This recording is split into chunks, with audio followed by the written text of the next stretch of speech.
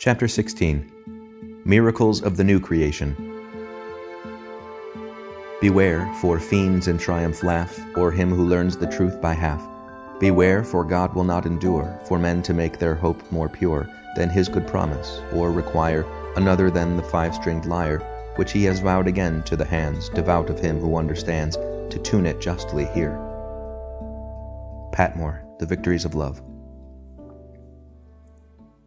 In the earliest days of Christianity, an apostle was first and foremost a man who claimed to be an eyewitness of the resurrection. Only a few days after the crucifixion, when two candidates were nominated for the vacancy created by the treachery of Judas, their qualification was that they had known Jesus personally, both before and after his death, and could offer first-hand evidence of the resurrection in addressing the outer world. A few days later, St. Peter, preaching the first Christian sermon, makes the same claim. God raised Jesus, of which we Christians, are witnesses. Acts 2:32. In the first letter to the Corinthians, St. Paul bases his claim to apostleship on the same ground. Am I not an apostle? Have I not seen the Lord Jesus? As this qualification suggests, to preach Christianity meant primarily to preach the resurrection. Thus, people who had heard only fragments of St. Paul's teaching at Athens got the impression that he was talking about two new gods, Jesus and Anastasis, that is, resurrection. The resurrection is the central theme in every Christian sermon reported in the Acts. The resurrection and its consequences were the gospel or good news which the Christians brought. What we call the Gospels, the narratives of our Lord's life and death, were composed later for the benefit of those who had already accepted the gospel. They were in no sense the basis of Christianity. They were written for those already converted. The miracle of the resurrection and the theology of that miracle comes first. The biography comes later as a comment on it. Nothing could be more unhistorical than to pick out selected sayings of Christ from the Gospels and to regard those as the datum and the rest of the New Testament as a construction upon it. The first fact in the history of Christendom is a number of people who say they have seen the resurrection. If they had died without making anyone else believe this gospel, no Gospels would ever have been written. It is very important to be clear about what these people meant. When modern writers talk of the resurrection, they usually mean one particular moment, the discovery of the empty tomb and the appearance of Jesus a few yards away from it. The story of that moment is what Christian apologists now chiefly try to support, and skeptics chiefly try to impugn. But this almost exclusive concentration on the first 5 minutes or so of the resurrection would have astonished the earliest Christian teachers. In claiming to have seen the resurrection, they were not necessarily claiming to have seen that. Some of them had, some of them had not. It had no more importance than any of the other appearances of the risen Jesus, apart from the poetic and dramatic importance which the beginning of things must always have. What they were claiming was that they had all, at one time or another, met Jesus during the 6 or 7 weeks that followed his death. Sometimes they seem to have been alone when they did so, but on one occasion 12 of them saw him together, and on another occasion about 500 of them. St. Paul says that the majority of the 500 were still alive when he wrote the first letter to the Corinthians, that is, in about 55 AD. The resurrection to which they bore witness was, in fact, not the action of rising from the dead, but the state of having risen. A state, as they held, attested by intermittent meetings during a limited period, except for the special and in some ways different meeting vouchsafed to St. Paul. This termination of the period is important, for, as we shall see, there is no possibility of isolating the doctrine of the resurrection from that of the ascension. The next point to notice is that the resurrection was not regarded simply or chiefly as evidence for the immortality of the soul. It is, of course, often so regarded today. I have heard a man maintain that the importance of the resurrection is that it proves survival. Such a view cannot at any point be reconciled with the language of the New Testament. On such a view, Christ would simply have done what all men do when they die. The only novelty would have been that, in his case, we were allowed to see it happening. But there is not in Scripture the faintest suggestion that the resurrection was new evidence for something that had, in fact, been always happening. The New Testament writers speak as if Christ's achievement in rising from the dead was the first event of its kind in the whole history of the universe. He is the first fruits, the pioneer of life. He has forced open a door that has been locked since the death of the first man. He has met, fought, and beaten the king of death. Everything is different because he has done so. This is the beginning of the new creation. A new chapter in cosmic history has opened. I do not mean, of course, that the writers of the New Testament disbelieved in survival. On the contrary, they believed in it so readily that Jesus on more than one occasion had to assure them that he was not a ghost. From the earliest times, the Jews, like many other nations, had believed that man possessed a soul, or nephesh, separable from the body, which went at death into the shadowy world called Sheol, a land of forgetfulness and imbecility, where none called upon Jehovah anymore, a land half unreal and melancholy like the Hades of the Greeks, or the Niflheim of the Norsemen. From it, shades could return and appear to the living, as Samuel's shade had done at the command of the witch of Endor. In much more recent times, there had arisen a more cheerful belief that the righteous passed at death to heaven. Both doctrines are doctrines of the immortality of the soul, as a Greek or a modern Englishman understands it, and both are quite irrelevant to the story of the resurrection. The writers look upon this event as an absolute novelty. Quite clearly, they do not think they have been haunted by a ghost from Sheol, nor even that they had a vision of a soul in heaven. It must be clearly understood that if the psychical researchers succeeded in proving survival and showed that the resurrection was an instance of it, they would not be supporting the Christian faith, but refuting it. If that were all that had happened, the original gospel would have been untrue. What the apostles claimed to have seen did not corroborate nor exclude, and had indeed nothing to do with, either the doctrine of heaven or the doctrine of Sheol. Insofar as it corroborated anything, it corroborated a third Jewish belief which is quite distinct from both these.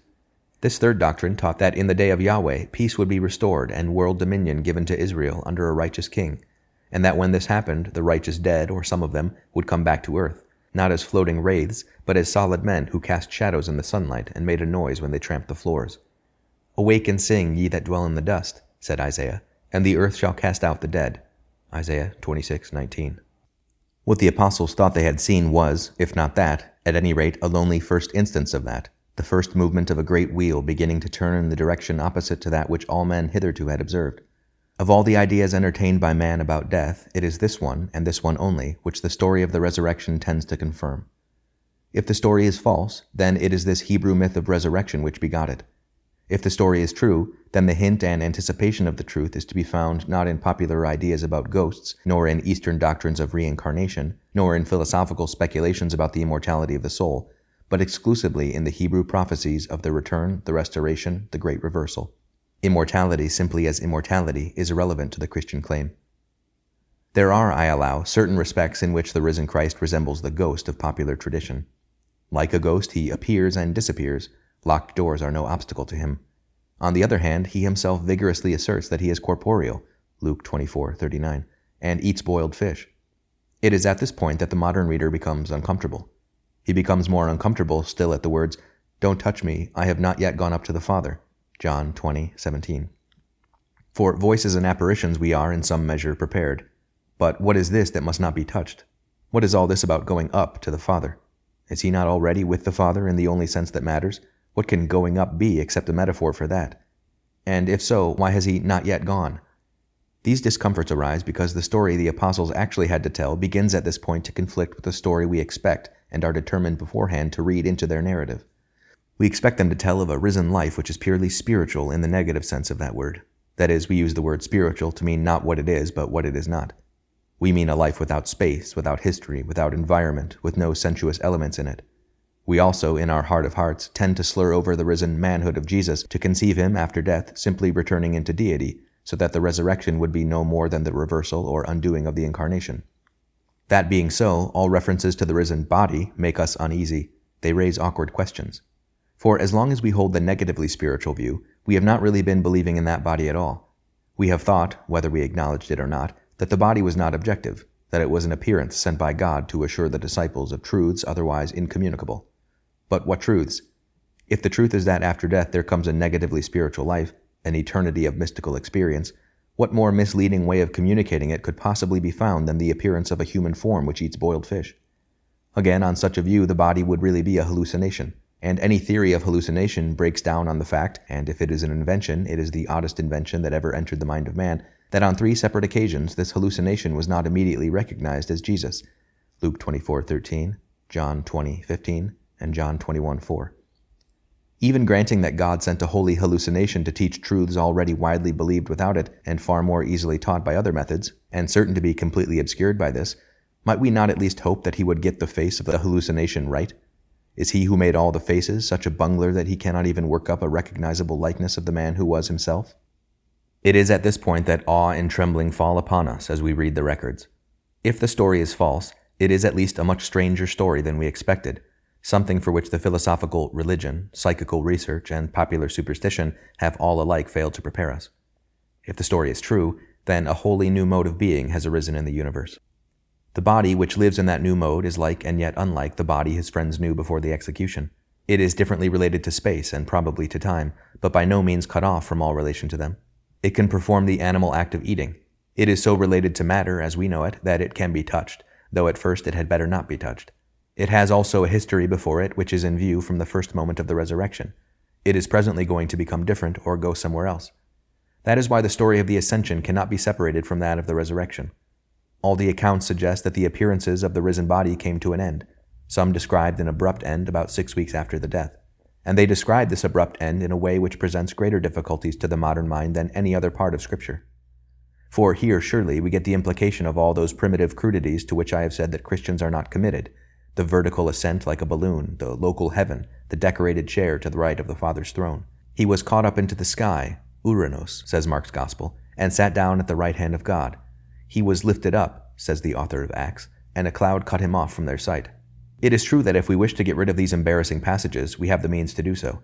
The Markan one probably formed no part of the earliest text of St. Mark's Gospel, and you may add that the ascension, though constantly implied throughout the New Testament, is described only in these two places. Can we then simply drop the ascension story? The answer is that we can do so only if we regard the resurrection appearances as those of a ghost or hallucination. For a phantom can just fade away, but an objective entity must go somewhere, something must happen to it. And if the risen body were not objective, then all of us, Christian or not, must invent some explanation for the disappearance of the corpse. And all Christians must explain why God sent or permitted a vision or ghost whose behavior seems almost exclusively directed to convincing the disciples that it was not a vision or a ghost, but a really corporeal being. If it were a vision, then it was the most systematically deceptive and lying vision on record. But if it were real, then something happened to it after it ceased to appear. You cannot take away the ascension without putting something else in its place. The records represent Christ as passing after death, as no man had passed before, neither into a purely, that is, negatively spiritual mode of existence, nor into a natural life, such as we know, but into a life which has its own, new nature. It represents him as withdrawing 6 weeks later into some different mode of existence. He says, that he goes to prepare a place for us. This presumably means that he is about to create that whole new nature which will provide the environment or conditions for his glorified humanity, and, in him, for ours. The picture is not what we expected, though whether it is less or more probable and philosophical on that account is another question. It is not the picture of an escape from any and every kind of nature into some unconditioned and utterly transcendent life. It is the picture of a new human nature, and a new nature in general, being brought into existence. We must indeed believe the risen body to be extremely different from the mortal body, but the existence in that new state of anything that could in any sense be described as body at all involves some sort of spatial relations, and in the long run a whole new universe. That is the picture, not of unmaking, but of remaking.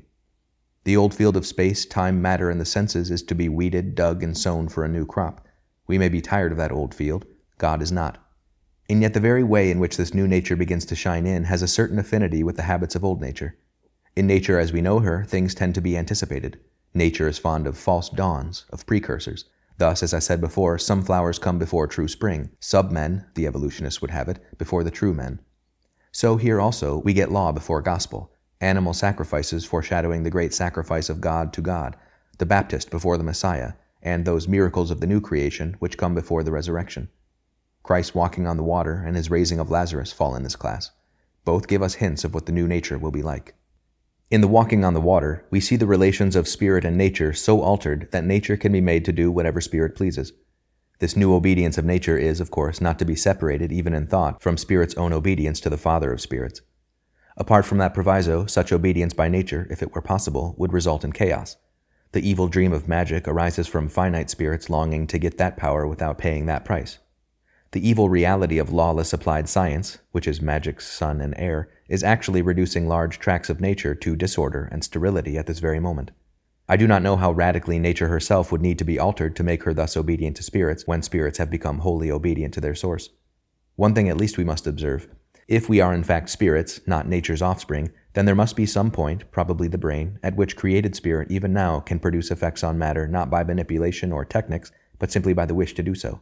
If that is what you mean by magic, then magic is a reality manifested every time you move your hand or think a thought. And nature, as we have seen, is not destroyed, but rather perfected by her servitude. The raising of Lazarus differs from the resurrection of Christ himself, because Lazarus, so far as we know, was not raised to a new and more glorious mode of existence, but merely restored to the sort of life he had had before. The fitness of the miracle lies in the fact that he who will raise all men at the general resurrection here does it small and close, and in an inferior, a merely anticipatory fashion. For the mere restoration of Lazarus is as inferior in splendor to the glorious resurrection of the new humanity as stone jars are to the green and growing vine, or 5 little barley loaves to all the waving bronze and gold of a fat valley ripe for harvest. The resuscitation of Lazarus, so far as we can see, is simple reversal, a series of changes working in the direction opposite to that we have always experienced. At death, matter, which has been organic, begins to flow away into the inorganic, to be finally scattered and used, some of it, by other organisms. The resurrection of Lazarus involves the reverse process. The general resurrection involves the reverse process universalized, a rush of matter towards organization at the call of spirits which require it. It is presumably a foolish fancy, not justified by the words of Scripture, that each spirit should recover those particular units of matter which he ruled before. For one thing, they would not be enough to go round. We all live in second-hand suits, and there are doubtless atoms in my chin which have served many another man, many a dog, many an eel, many a dinosaur. Nor does the unity of our bodies, even in this present life, consist in retaining the same particles. My form remains one, though the matter in it changes continually. I am, in that respect, like a curve in a waterfall.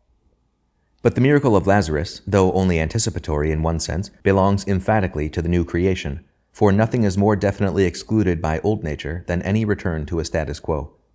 The pattern of death and rebirth never restores the previous individual organism. And similarly, on the inorganic level, we are told that nature never restores order where disorder has once occurred.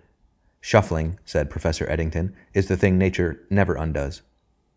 Hence we live in a universe where organisms are always getting more disordered. These laws between them, irreversible death and irreversible entropy, cover almost the whole of what St. Paul calls the vanity of nature, her futility, her ruinousness. And the film is never reversed.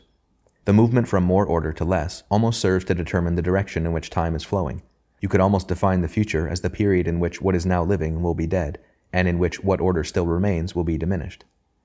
But entropy, by its very character, assures us that though it may be the universal rule in the nature we know, it cannot be universal absolutely. If a man says, Humpty Dumpty is falling, you see at once that this is not a complete story. The bit you have been told implies both a later chapter in which Humpty Dumpty will have reached the ground, and an earlier chapter in which he was still seated on the wall. A nature which is running down cannot be the whole story. A clock can't run down unless it has been wound up. Humpty Dumpty can't fall off a wall which never existed. If a nature which disintegrates order were the whole of reality, where would she find any order to disintegrate? Thus, on any view, there must have been a time when processes the reverse of those we now see were going on, a time of winding up. The Christian claim is that those days are not gone forever. Humpty Dumpty is going to be replaced on the wall, at least in the sense that what has died is going to recover life, probably in the sense that the inorganic universe is going to be reordered. Either Humpty Dumpty will never reach the ground, being caught in mid-fall by the everlasting arms, or else when he reaches it, he will be put together again and replaced on a new and better wall. Admittedly, science discerns no king's horses and men who can put Humpty Dumpty together again. But you would not expect her to. She is based on observation, and all our observations are observations of Humpty Dumpty in mid-air. They do not reach either the wall above or the ground below, much less the king with his horses and men hastening towards the spot. The transfiguration or metamorphosis of Jesus is also, no doubt, an anticipatory glimpse of something to come. He is seen conversing with 2 of the ancient dead. The change which his own human form had undergone is described as one to luminosity, to shining whiteness. A similar whiteness characterizes his appearance at the beginning of the book of Revelation. One rather curious detail is that this shining or whiteness affected his clothes as much as his body. St. Mark indeed mentions the clothes more explicitly than the face, and adds with his inimitable naivety that no laundry could do anything like it. Taken by itself, this episode bears all the marks of a vision, that is, of an experience which, though it may be divinely sent and may reveal great truth, yet is not, objectively speaking, the experience it seems to be. But if the theory of vision, or holy hallucination, will not cover the resurrection appearances, it would be only a multiplying of hypotheses to introduce it here. We do not know to what phase or feature of the new creation this episode points. It may reveal some special glorifying of Christ's manhood at some phase of its history, since history it apparently has, or it may reveal the glory which that manhood always has in its new creation. It may even reveal a glory which all risen men will inherit. We do not know. It must indeed be emphasized throughout that we know and can know very little about the new nature. The task of the imagination here is not to forecast it, but simply, by brooding on many possibilities, to make room for a more complete and circumspect agnosticism. It is useful to remember that even now, senses responsive to different vibrations would admit us to quite new worlds of experience, that a multidimensional space would be different, almost beyond recognition, from the space we are now aware of, yet not discontinuous from it, that time may not always be for us, as it now is, unilinear and irreversible, that other parts of nature might someday obey us as our cortex now does. It is useful not because we can trust these fancies to give us any positive truths about the new creation, but because they teach us not to limit, in our rashness, the vigor and variety of the new crops which this old field might yet produce. We are therefore compelled to believe that nearly all we are told about the new creation is metaphorical, but not quite all. That is just where the story of the resurrection suddenly jerks us back like a tether. The local appearances, the eating, the touching, the claim to be corporeal, must be either reality or sheer illusion. The new nature is, in the most troublesome way, interlocked at some points with the old. Because of its novelty, we have to think of it, for the most part, metaphorically. But because of the partial interlocking, some facts about it come through into our present experience in all their literal facthood, just as some facts about an organism are inorganic facts, and some facts about a solid body are facts of linear geometry. Even apart from that, the mere idea of a new nature, a nature beyond nature, a systematic and diversified reality which is supernatural in relation to the world of our 5 present senses, but natural from its own point of view, is profoundly shocking to a certain philosophical preconception from which we all suffer. I think Kant is at the root of it. It may be expressed by saying that we are prepared to believe either in a reality with 1 floor or in a reality with 2 floors, but not in a reality like a skyscraper with several floors. We are prepared, on the one hand, for the sort of reality that naturalists believe in. That is a 1-floor reality. This present nature is all there is. We are also prepared for reality as religion conceives it, a reality with a ground floor, nature, and then above that 1 other floor and 1 only, an eternal, spaceless, timeless spiritual something of which we can have no images and which, if it presents itself to human consciousness at all, does so in a mystical experience which shatters all our categories of thought. What we are not prepared for is anything in between. We feel quite sure that the first step beyond the world of our present experiences must lead either nowhere at all, or else into the blinding abyss of undifferentiated spirituality, the unconditioned, the absolute. That is why many believe in God who cannot believe in angels and an angelic world. That is why many believe in immortality who cannot believe in the resurrection of the body. That is why pantheism is more popular than Christianity, and why many desire a Christianity stripped of its miracles. I cannot now understand, but I well remember, the passionate conviction with which I myself once defended this prejudice. Any rumor of floors or levels intermediate between the unconditioned and the world revealed by our present senses I rejected without trial as mythology. Yet it is very difficult to see any rational grounds for the dogma that reality must have no more than 2 levels. There cannot, from the nature of the case, be evidence that God never created and never will create more than 1 system. Each of them would be at least extra-natural in relation to all the others, and if any of them is more concrete, more permanent, more excellent, and richer than another, it will be to that other supernatural. Nor will a partial contact between any 2 obliterate their distinctness. In that way there might be natures piled upon natures to any height God pleased, each supernatural to that below it, and subnatural to that which surpassed it. But the tenor of Christian teaching is that we are actually living in a situation even more complex than that. A new nature is being not merely made, but made out of an old one. We live amid all the anomalies, inconveniences, hopes, and excitements of a house that is being rebuilt. Something is being pulled down, and something going up in its place. To accept the idea of intermediate floors, which the Christian story will, quite simply, force us to do if it is not a falsehood, does not, of course, involve losing our spiritual apprehension of the top floor of all. Most certainly, beyond all worlds, unconditioned and unimaginable, transcending discursive thought, there yawns forever the ultimate fact, the fountain of all other facthood, the burning and undimensioned depth of the divine life. Most certainly also, to be united with that life in the eternal sonship of Christ is, strictly speaking, the only thing worth a moment's consideration. And insofar as that is what you mean by heaven, Christ's divine nature never left it, and therefore never returned to it, and his human nature ascended thither not at the moment of the ascension, but at every moment. In that sense, not one word that the spiritualizers have uttered will, please God, ever be unsaid by me. But it by no means follows that there are not other truths as well. I allow, indeed I insist, that Christ cannot be at the right hand of God except in a metaphorical sense. I allow and insist that the eternal Word, the second person of the Trinity, can never be, nor have been, confined to any place at all. It is rather in him that all places exist. But the records say that the glorified but still in some sense corporeal Christ withdrew into some different mode of being about 6 weeks after the crucifixion, and that he is preparing a place for us. The statement in St. Mark that he sat down at the right hand of God we must take as a metaphor. It was indeed, even for the writer, a poetical quotation from Psalm 110. But the statement that the holy shape went up and vanished does not permit the same treatment. What troubles us here is not simply the statement itself, but what, we feel sure, the author meant by it. Granted that there are different natures, different levels of being, distinct but not always discontinuous, granted that Christ withdrew from one of these to another, that his withdrawal from one was indeed the first step in his creation of the other, what precisely should we expect the onlookers to see? Perhaps mere instantaneous vanishing would make us most comfortable. A sudden break between the perceptible and the imperceptible would worry us less than any kind of joint. But if the spectators say they saw first a short vertical movement and then a vague luminosity, that is what cloud presumably means here, as it certainly does in the account of the Transfiguration, and then nothing, have we any reason to object? We are well aware that increased distance from the center of this planet could not in itself be equated with increase of power or beatitude, but this is only saying that if the movement had no connection with such spiritual events, why then it had no connection with them. Movement in any direction but one, away from the position momentarily occupied by our moving earth, will certainly be to us movement upwards. To say that Christ's passage to a new nature could involve no such movement, or no movement at all, within the nature he was leaving, is very arbitrary. Where there is passage, there is departure, and departure is an event in the region from which the traveler is departing. All this, even on the assumption that the ascending Christ is in a three-dimensional space. If it is not that kind of body, and space is not that kind of space, then we are even less qualified to say what the spectators of this entirely new event might or might not see or feel as if they had seen. There is, of course, no question of a human body as we know it existing in interstellar space as we know it. The ascension belongs to a new nature. We are discussing only what the joint between the old nature and the new, the precise moment of transition, would look like. But what really worries us is the conviction that, whatever we say, the New Testament writers meant something quite different. We feel sure that they thought they had seen their master setting off on a journey for a local heaven where God sat in a throne and where there was another throne waiting for him. And I believe that in a sense that is just what they did think.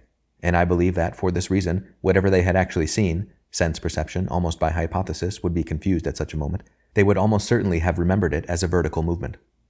What we must not say is that they mistook local heavens and celestial throne rooms and the like for the spiritual heaven of union with God and supreme power and beatitude. You and I have been gradually disentangling different senses of the word heaven throughout this chapter. It may be convenient here to make a list. Heaven can mean 1. The unconditioned divine life beyond all worlds. 2. Blessed participation in that life by a created spirit.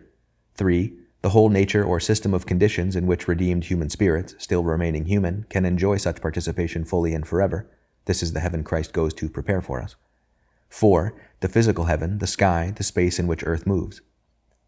What enables us to distinguish these senses and hold them clearly apart is not any special spiritual purity, but the fact that we are the heirs to centuries of logical analysis. Not that we are sons to Abraham, but that we are sons to Aristotle. We are not to suppose that the writers of the New Testament mistook heaven in sense 4 or 3 for heaven in sense 2 or 1. You cannot mistake a half sovereign for a sixpence until you know the English system of coinage, that is, until you know the difference between them. In their idea of heaven, all these meanings were latent, ready to be brought out by later analysis. They never thought merely of the blue sky or merely of a spiritual heaven. When they looked up at the blue sky, they never doubted that there, whence light and heat and the precious rain descended, was the home of God. But on the other hand, when they thought of one ascending to that heaven, they never doubted he was ascending in what we should call a spiritual sense. The real and pernicious period of literalism comes far later, in the Middle Ages and the 17th century, when the distinctions have been made and heavy-handed people try to force the separated concepts together again in wrong ways. The fact that Galilean shepherds could not distinguish what they saw at the ascension from that kind of ascent which, by its very nature, could never be seen at all, does not prove on the one hand that they were unspiritual, nor on the other that they saw nothing. A man who really believes that heaven is in the sky may well, in his heart, have a far truer and more spiritual conception of it than many a modern logician who could expose that fallacy with a few strokes of his pen. For he who does the will of the Father shall know the doctrine. Irrelevant material splendors in such a man's idea of the vision of God will do no harm, for they are not there for their own sakes. Purity from such images in a merely theoretical Christian's idea will do no good if they have been banished only by logical criticism. But we must go a little further than this. It is not an accident that simple-minded people, however spiritual, should blend the ideas of God and heaven and the blue sky. It is a fact, not a fiction, that light and life-giving heat do come down from sky to earth. The analogy of the sky's role to beginning and of the earth's role to bearing is sound as far as it goes. The huge dome of the sky is of all things sensuously perceived the most like infinity. And when God made space and worlds that move in space, and clothed our world with air and gave us such eyes and such imaginations as those we have, he knew what the sky would mean to us. And since nothing in his work is accidental, if he knew, he intended. We cannot be certain that this was not indeed one of the chief purposes for which nature was created, still less that it was not one of the chief reasons why the withdrawal was allowed to affect human senses as a movement upwards. A disappearance into the earth would beget a wholly different religion. The ancients, in letting the spiritual symbolism of the sky flow straight into their minds without stopping to discover by analysis that it was a symbol, were not entirely mistaken. In one way, they were perhaps less mistaken than we. For we have fallen into an opposite difficulty. Let us confess that probably every Christian now alive finds a difficulty in reconciling the two things he has been told about heaven, that it is, on the one hand, a life in Christ, a vision of God, a ceaseless adoration, and that it is, on the other hand, a bodily life. When we seem nearest to the vision of God in this life, the body seems almost in irrelevance. And if we try to conceive our eternal life as one in a body, any kind of body, we tend to find that some vague dream of Platonic paradises and gardens of the Hesperides has substituted itself for that mystical approach which we feel, and I think rightly, to be more important. But if that discrepancy were final, then it would follow, which is absurd, that God was originally mistaken when he introduced our spirits into the natural order at all. We must conclude that the discrepancy itself is precisely one of the disorders which the new creation comes to heal. The fact that the body, and locality, and locomotion, and time now feel irrelevant to the highest reaches of the spiritual life is, like the fact that we can think of our bodies as coarse, a symptom. Spirit and nature have quarreled in us. That is our disease. Nothing we can yet do enables us to imagine its complete healing.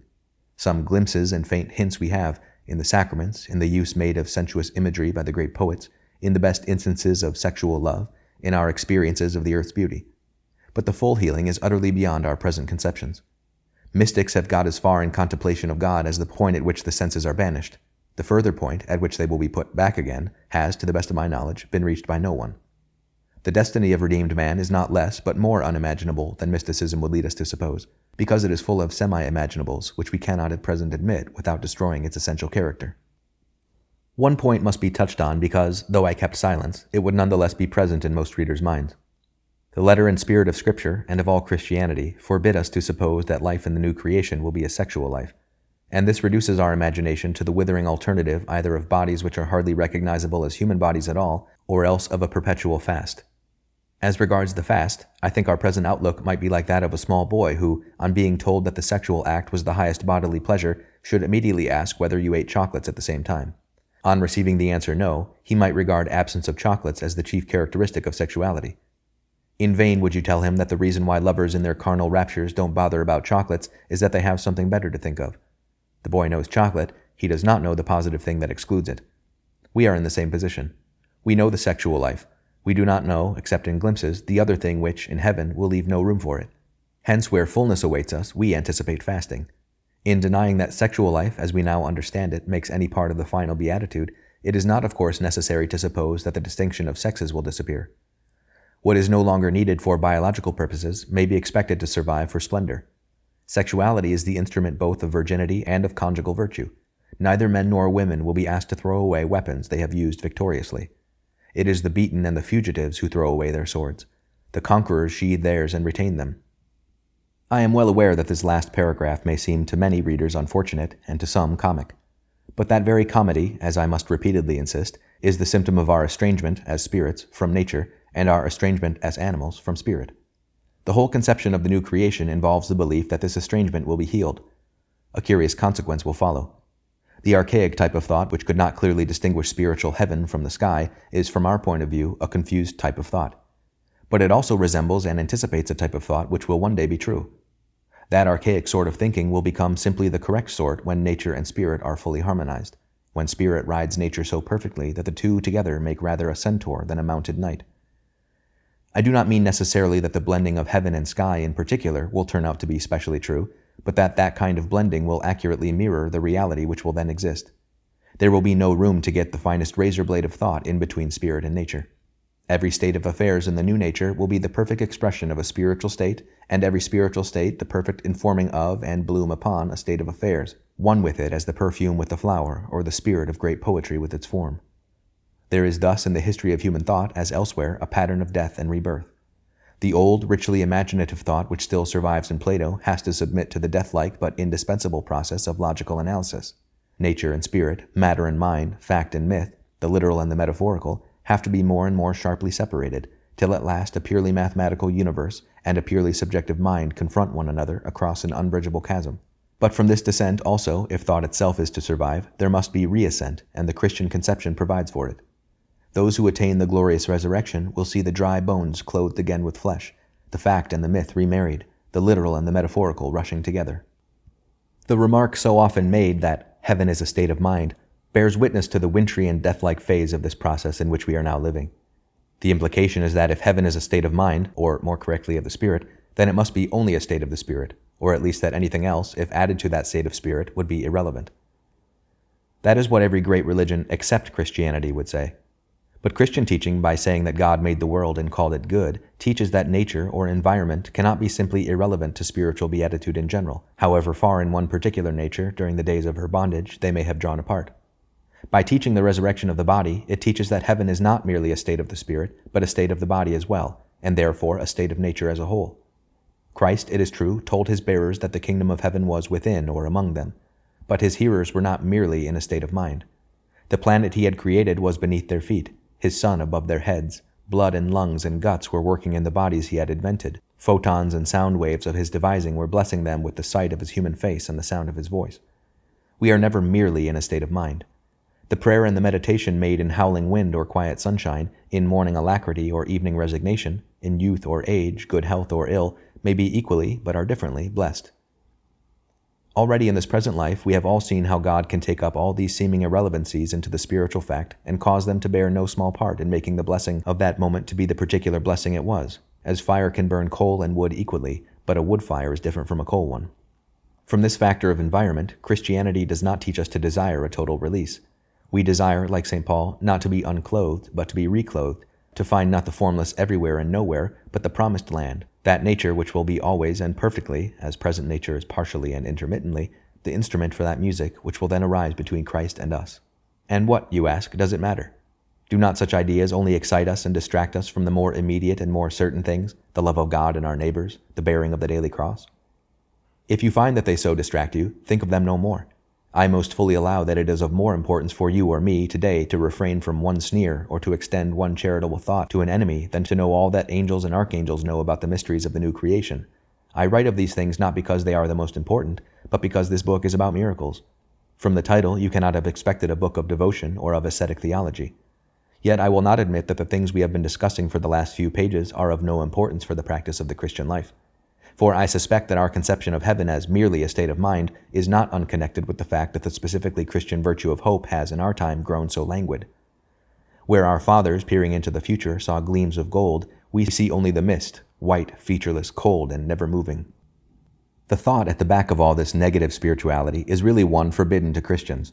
They, of all men, must not conceive spiritual joy and worth as things that need to be rescued or tenderly protected from time and place and matter and the senses. Their God is the God of corn and oil and wine. He is the glad creator. He has become himself incarnate. The sacraments have been instituted. Certain spiritual gifts are offered us only on condition that we perform certain bodily acts. After that, we cannot really be in doubt of his intention. To shrink back from all that can be called nature into negative spirituality is as if we ran away from horses instead of learning to ride. There is in our present pilgrim condition plenty of room, more room than most of us like, for abstinence and renunciation and mortifying our natural desires. But behind all asceticism, the thought should be, who will trust us with the true wealth if we cannot be trusted even with the wealth that perishes? Who will trust me with a spiritual body if I cannot control even an earthly body? These small and perishable bodies we now have were given to us as ponies are given to schoolboys. We must learn the manage, not that we may someday be free of horses altogether, but that someday we may ride bareback, confident and rejoicing. Those greater mounts, those winged, shining, and world-shaking horses which perhaps even now expect us with impatience, pawing and snorting in the king's stables. Not that the gallop would be of any value unless it were a gallop with the king, but how else, since he has retained his own charger, should we accompany him?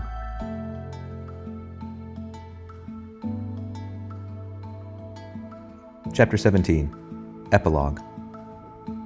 If you leave a thing alone, you leave it to a torrent of change. If you leave a white post alone, it will soon be a black post. Chesterton, Orthodoxy. My work ends here. If, after reading it, you now turn to study the historical evidence for yourself, begin with the New Testament and not with books about it. If you do not know Greek, get it in a modern translation. Moffat's is probably the best. Monsignor Knox is also good. I do not advise the basic English version.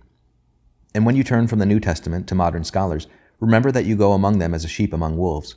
Naturalistic assumptions, beggings of the question, such as that which I noted at the first page of this book, will meet you on every side, even from the pens of clergymen. This does not mean, as I once was tempted to suspect, that these clergymen are disguised apostates who deliberately exploit the position and the livelihood given them by the Christian church to undermine Christianity. It comes partly from what we may call a hangover. We all have naturalism in our bones, and even conversion does not at once work the infection out of our system. Its assumptions rush back upon the mind the moment vigilance is relaxed, and in part the procedure of these scholars arises from the feeling which is greatly to their credit, which indeed is honorable to the point of being quixotic. They are anxious to allow to the enemy every advantage he can with any show of fairness claim. They thus make it part of their method to eliminate the supernatural wherever it is even remotely possible to do so, to strain natural explanation even to the breaking point before they admit the least suggestion of miracle. Just in the same spirit, some examiners tend to overmark any candidate whose opinion and character, as revealed by his work, are revolting to them. We are so afraid of being led into unfairness by our instant dislike of the man that we are liable to overshoot the mark and treat him too kindly. Many modern Christian scholars overshoot the mark for a similar reason. In using the books of such people, you must therefore be continually on guard. You must develop a nose like a bloodhound for those steps in the argument which depend not on historical and linguistic knowledge, but on the concealed assumption that miracles are impossible, improbable, or improper. And this means that you must really re-educate yourself, must work hard and consistently to eradicate from your mind the whole type of thought in which we have all been brought up. It is the type of thought which, under various disguises, has been our adversary throughout this book. It is technically called monism, but perhaps the unlearned reader will understand me best if I call it everythingism.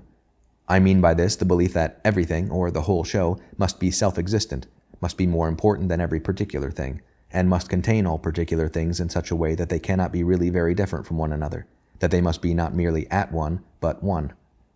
Thus the everythingist, if he starts from God, becomes a pantheist. There must be nothing that is not God. If he starts from nature, he becomes a naturalist. There must be nothing that is not nature.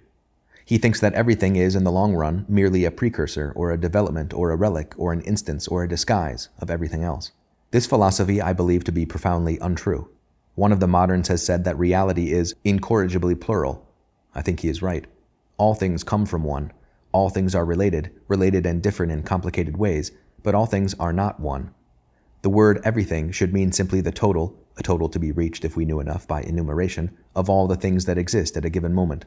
It must not be given a mental capital letter, must not, under the influence of picture thinking, be turned into a sort of pool in which particular things sink, or even a cake in which they are the currents. Real things are sharp and knobbly and complicated and different. Everythingism is congenial to our minds because it is the natural philosophy of a totalitarian, mass-producing, conscripted age. That is why we must be perpetually on our guard against it. And yet, it is that and yet which I fear more than any positive argument against miracles. That soft tidal return of your habitual outlook as you close the book and the familiar four walls about you and the familiar noises from the street reassert themselves. Perhaps, if I dare suppose so much, you have been led on at times while you were reading, have felt ancient hopes and fears astir in your heart, have perhaps come almost to the threshold of belief. But now? No, it just won't do.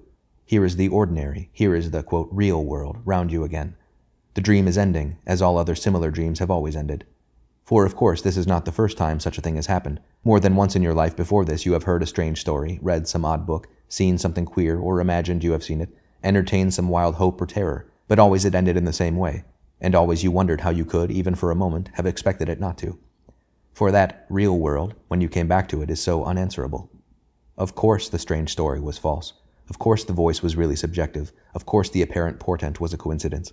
You are ashamed of yourself for having ever thought otherwise. Ashamed, relieved, amused, disappointed, and angry all at once. You ought to have known that, as Arnold says, miracles don't happen. About this state of mind I have just two things to say. First, that it is precisely one of those counterattacks by nature which, on my theory, you ought to have anticipated. Your rational thinking has no foothold in your merely natural consciousness except what it wins and maintains by conquest. The moment rational thought ceases, imagination, mental habit, temperament, and the spirit of the age take charge of you again.